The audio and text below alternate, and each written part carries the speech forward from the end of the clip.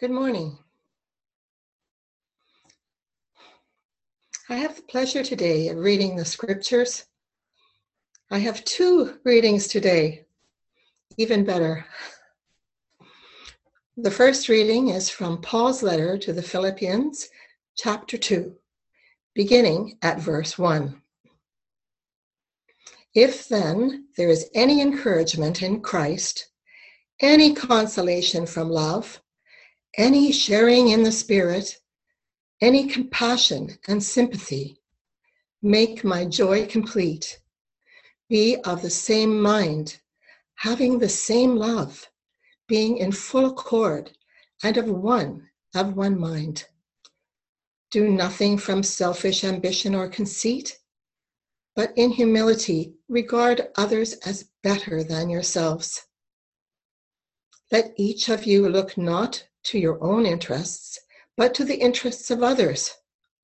Let the same mind be in you that was in Jesus Christ, who, though he was in the form of God, did not regard equality with God as something to be exploited, but emptied himself, taking the form of a slave, being born in human likeness.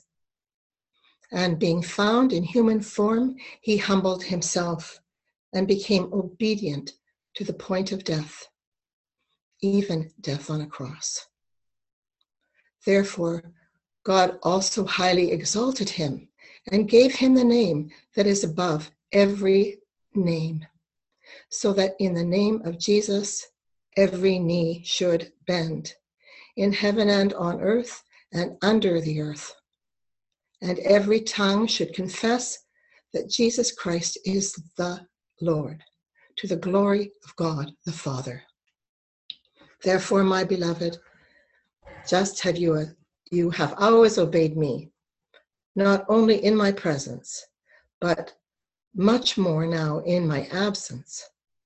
Work out your own salvation with fear and trembling. For it is God who is at work in you, enabling you both to will and to work for his good pleasure. The second reading is from the Good News according to Matthew, chapter 21, beginning at verse 23. When Jesus entered the temple, the chief priests and the elders of the people came to him as he was teaching and said, "By what authority are you doing these things? And who gave you this authority?" Jesus said to them, "I will also ask you one question. If you tell me the answer, then I will also tell you by what authority I do these things. Did the baptism of John come from heaven, or was it in human origin?" And they argued with one another. If we say from heaven, he will say to us, "Why then did you not believe him?" But if we say of human origin, we are afraid of the crowd, for all regard John as a prophet. So they answered Jesus, "We do not know." And he said to them, "Neither will I tell you by what authority I am doing these things. What do you think? A man has 2 sons. He went to the first and said, 'Son, go and work in the vineyard today.' He answered, 'I will not.' But later he changed his mind and went. The father went to the second and said the same, and he answered, 'I will go, sir.' But he did not go. Which of the 2 did the will of his father?" They said, "The first." Jesus said to them, "Truly I tell you, the tax collectors and the prostitutes are going into the kingdom of God ahead of you. For John came to you in the way of righteousness, and you did not believe him. But the tax collectors and the prostitutes believed him, and even after you saw it, you did not change your minds and believe him." hear what the Spirit is saying to the church. Thanks be to God. So I will introduce our guest preacher for this morning. It's actually afternoon where he is preaching from, because he's preaching from Toronto, Ontario. We have Morgan Bell, who is a graduate of Emmanuel College at the University of Toronto, the United Church of Canada seminary there, but he has also decided to take up the task of doctrine in the church, and he's currently doing his PhD, or is it a THD, Morgan? THD? PhD, yeah. PhD, yeah, PhD, at Emmanuel, and working with one of my favorite theologians, who I've named many times, the theologian Karl Barth. And Morgan is a lifelong United Church person, and we are just deeply grateful to have him. He was also our student Christopher Slusar's roommate for a very short time. And I don't know if it was Morgan's fault or Christopher's fault. I think it was Christopher's fault. But we are truly pleased to have Morgan preach for us. And I will hand it over to Morgan. Yeah, thanks for that generous introduction, Ryan. And it's an enormous delight to be here with you good folks this morning. So as we prepare to hear the word of God and preaching, let us bow our heads in prayer. Come, Holy Spirit. Come as a fire and burn. Come as a wind and cleanse. Convict, convert, and consecrate our hearts to our great good and to your great glory. Amen. Two brothers walk into a vineyard. No, it's not a joke. It's the gospel of our Lord Jesus Christ according to Matthew. Two brothers walk into this vineyard and their dad says, all right, boys, I got some work I need you to do today. So the father turns to the first son and says, all right, I need you to start getting rid of those dead vines over there, all right? And then he turns to the other son and he goes, I know this sucks, but I actually really need you to go clean out the wine press so that we can get ready for the harvest next week. The first son, model child that he is, he beams at his father and he goes, sure, daddy. And he whistles and he skips down the path toward the vineyard gate. But as soon as the father turns his back to go mutter around and putter in the garage, son A beelines it for the local bar so he can go meet his buddies. Now, the second son is absolutely livid, outraged that he has been given the disgusting task of cleaning out the sludge from last year's harvest that's had time to soak in its own juices. It's gross.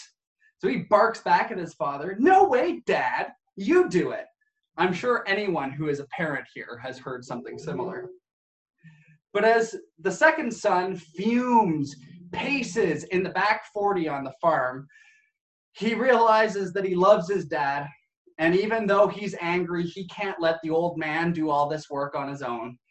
So grudgingly, he plods back to the vineyard and starts scraping grape sludge from the wine press. Which of the two did the will of the Father? Jesus asks those learning at his feet. And like a kindergarten class, the crowd chimes in, the son who actually did the work. And Jesus affirms them. He goes, very good. You're right, kiddos. And I tell you, truly, that those folks who work at the Canadian Revenue Agency and the sex workers are getting into the kingdom of God ahead of you. The word of the Lord. Thanks be to God, I guess. I mean, come on, we're Protestants. We're those theological heirs of the Reformation. We think that we are saved solely by the grace of the Lord God rather than any works that we could ever hope to perform. So this parable makes us a bit antsy. Be the hardworking son, go to heaven. Be a little weasel, back of the line. Now, to be fair, we're also United Church, and we're the folks who never met a moral exhortation that we didn't like. So is that what we're presented with here? A moral exhortation, a demand that if we're going to be the citizens of the kingdom of God, we've got to shape up or have the door slammed in our face? Now, we might look to the other reading to get a little bit of reassurance, right? Paul's letter to the Philippians. But we don't seem to get much reassurance there. No, we hear later in the letter that Euodia and Syntyche are the matriarchs of the church in far-flung Philippi, and it's not exactly clear why, but they're at each other's throats. The Philippians are performing that most ancient and sacred Christian practice and tradition, fighting with each other. And while Paul uses honey rather than vinegar in this instance, his letter is a plea for the Philippians to get their act together. Be of the same mind in the Lord. Paul writes, be of the same mind, have the same love, be in agreement. Don't be selfish, be humble, regard everyone else as better than you are. Forget yourself, look after your neighbor's needs. That's a tall order. How are we supposed to do that? The Philippians might have asked. Well, Paul responds by quoting one of their beloved hymns. He goes, you want to know how to do this? Let the same mind be in you that was in Christ Jesus. You know, the one who was God, but became a human, became a slave, became a crucified wretch. Be like that. Be like the one whom God exalted, gave the name above all names, so that at the name of Jesus, all creatures, everyone will bow and kneel and confess him as Lord to the glory of the Father. Oh, well, if that's all we're supposed to do, Paul, our Protestant senses are still tingly here. Just be like Jesus. Get out there. Be a doormat. Get crucified. And then you'll have godly exaltation and peace in your community. Paul certainly knew how to pack a letter. Friends, it is so easy to read the good news of God as a list of moral demands on our life. We're transactional beings, after all, and we live in a transactional world. If I do this, then you'll do that. If I pay X, you'll give me Y. I scratch your back, you scratch mine. I go to work in the vineyard. God grants me salvation. So it is that we often read our Bibles in what I would call an imitational mode. No, too often we don't dwell in the world of Scripture to learn what God has done, to hear the Lord speak to us now, to be revived by the promises of the good God. No, we prefer to mine the living word for bland moral prescriptions and ethical instructions for living, so that we can pull ourselves up by our own bootstraps. We can earn our own gold stars.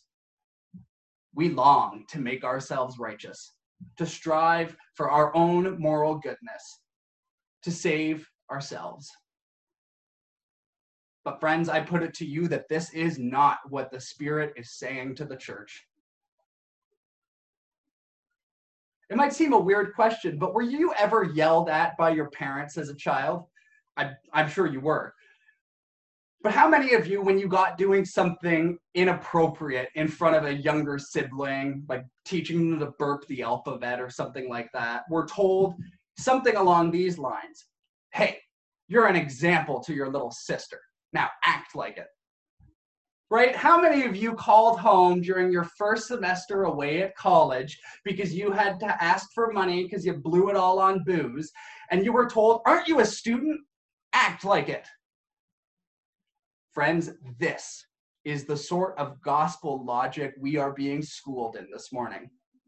We aren't in the first instance being told to scale the heights of moral behavior to act like Jesus. No, we are being told to be what we already are. The Lord God is proclaiming to us that in Jesus Christ, the true God has humbled himself for our sake and become the true human.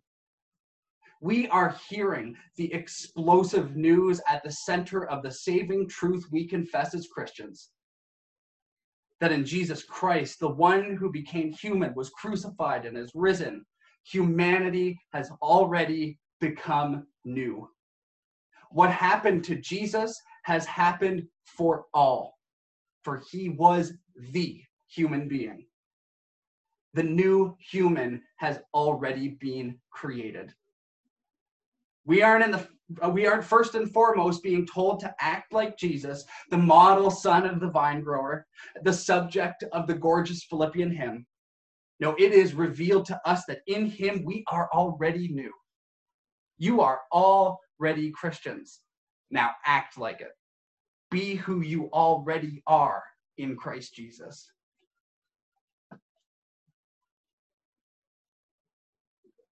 This past week, I finally got around to doing something that I've been hoping to do for a while. I watched Steven Spielberg's Schindler's List. Now, at the center of that drama is the extravagantly wealthy Oskar Schindler, a German industrialist, a prominent member of the Nazi Party. Now, he buys a factory in Poland, and then he arranges for Jewish slave labor to build his empire even larger. He's a philanderer, an alcoholic, a Machiavellian businessman, and cool, pragmatic sense guides his life. Early on in the movie, he tells his accountant something his father was fond of saying. You need 3 things in life: a good doctor, a forgiving priest, and a clever accountant. The first 2 I've never had much use for, he says. And that's it. We don't need health. We don't need the assurance of God. Rather, money, sex, power, upward mobility, those are the values that shape Schindler's mind. But then he's given a front row seat to the horror of the Holocaust. He witnesses the liquidation of the Krakow ghetto. He has dealings with the sadistic commandant of the local concentration camp. He builds relationships with his Jewish workers, and slowly over the course of a 3-hour movie, we see Schindler become frantic to save as many Jews, as many people, as many lives as possible from the Nazis under the guise of needing their essential work. He is frantic to save as many as possible from the inevitable death at the end of the railroad tracks. He bankrupts himself to save just one more life. And toward the end of the film, there's this curious scene. The end of the war has been announced, and despite his righteous deeds, Schindler is still a member of the Nazi Party and a war profiteer. He has to flee. But before his departure, he assembles all his workers to address them for a final time. He asks that they all observe 3 minutes to remember those lost in this human monstrosity. And as the rabbi among them intones the mourner's Kaddish, the purportedly lapsed Catholic Schindler, the man who has no need for forgiving priests, marks himself with the sign of the cross and bows his head in prayer. Now, we are right to laud Schindler for his righteous deeds. He's the only member of the Nazi Party to be buried on Mount Zion, the mountain of the Lord. He's declared righteous among the nation by the people of Israel. But is his righteousness simply the product of a playboy Nazi turned saint by his own resources? Is he righteous because by sheer force of will, he overcame indifference to human suffering and acted heroically? That doesn't seem to be the case. No, we don't witness a cataclysmic moral epiphany anywhere. Gradually, Schindler had his chest ripped open, torn open, his heart shattered bit by bit by bit by the indescribable evil before his eyes. His whole life, his entire sense of self was crucified. And Schindler died to a life of sin and was made alive to life in God. It turns out that the lapsed Catholic's baptism wasn't revoked by a bon vivant lifestyle. The Holy Spirit was busy at work conforming Schindler ever more to the crucified Christ in whom he had his true humanity. Schindler remembered, even if unaware or unnamed, that he was a new creation in Jesus Christ and acted accordingly. Schindler crossed his body because it was a body made new through the cross. Christians don't pull themselves up by their bootstraps. We're not instructed to figure out for ourselves how to be superhumans, how to be the model son. No, with fear and trembling, we confess that we have already died and been reborn. Children of God, those who inherit the family vineyard, siblings of Jesus Christ, sharers of his mind. We don't go it alone to build new lives. And I'm sorry for those of you who might be invested in self-help, but they can't do it for you either. No, we are given a new life entirely apart from our own strivings. No, we don't become Christians through works. We become Christians through baptism. Think about it. It's curious. The first thing the church does when someone desires to follow Jesus is to kill them. That's right. Whether it's a baby swaddled in their great-grandmother's baptismal gown or someone who has come to faith toward the end of their days, the church prays that the Spirit will put them to death, that they will be plunged deep beneath the saving and living waters of baptism, such that they may die to lives of sin and be made alive to life in God by God. We pray as a community that their chest will be split, torn open, and that hearts of stone may be replaced by hearts of flesh and blood and warmth and compassion, hearts that beat for God and beat for the world God died to save. We pray that they will remember that in this baptism they are children of God and they will act according to that unspeakable grace, that they will live like that's true. Friends, that is the type of gospel logic that we are being schooled in this morning. We aren't told to scale the heights of moral behavior to act like Jesus. No, the Lord God is proclaiming to us that Jesus Christ, the true God, has humbled himself for our sake and become the true human. And in the true Son, we become true children of God. We don't set out to work in the Father's vineyard because we fear for our place in the kingdom of God. No, we do that work because we recognize that we are already made beloved and obedient children, and we desire nothing more than to live like that is true. We don't have to go through cognitive behavioral therapy to have the same mind as Christ Jesus. We have already been given that mind in our baptism, and it is renewed and sharpened every time we hear the word of God afresh. Church, you are already the children who have said no to the demands of God and are brought still to participate in the joyful obedience of the true Son who sets out to do the work of the Father. You have already been granted the mind of Christ Jesus, who was humble in love, who died to save, who rose to recreate. You are already dead to lives of sin and being reborn to new life in God by that chaos-taming, sin-scorching, life-giving Holy Spirit. So recognize who you are. Embrace whose you are. Be grateful for what you are. You are children of God through Jesus Christ. Act like it. In the name of the Father, and of the Son, and of the Holy Spirit. Amen.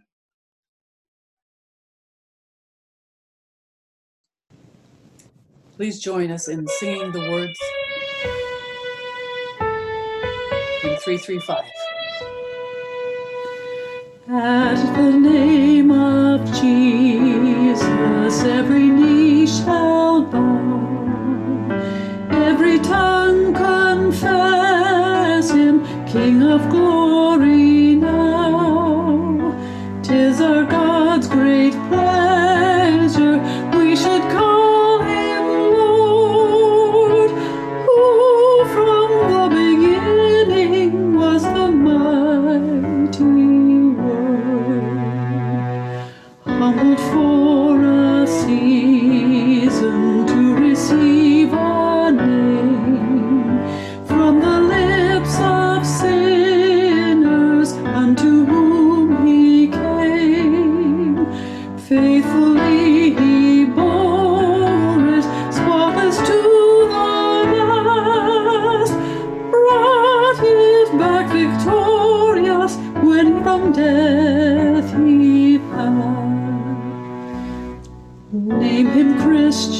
name him with love strong as death, but with all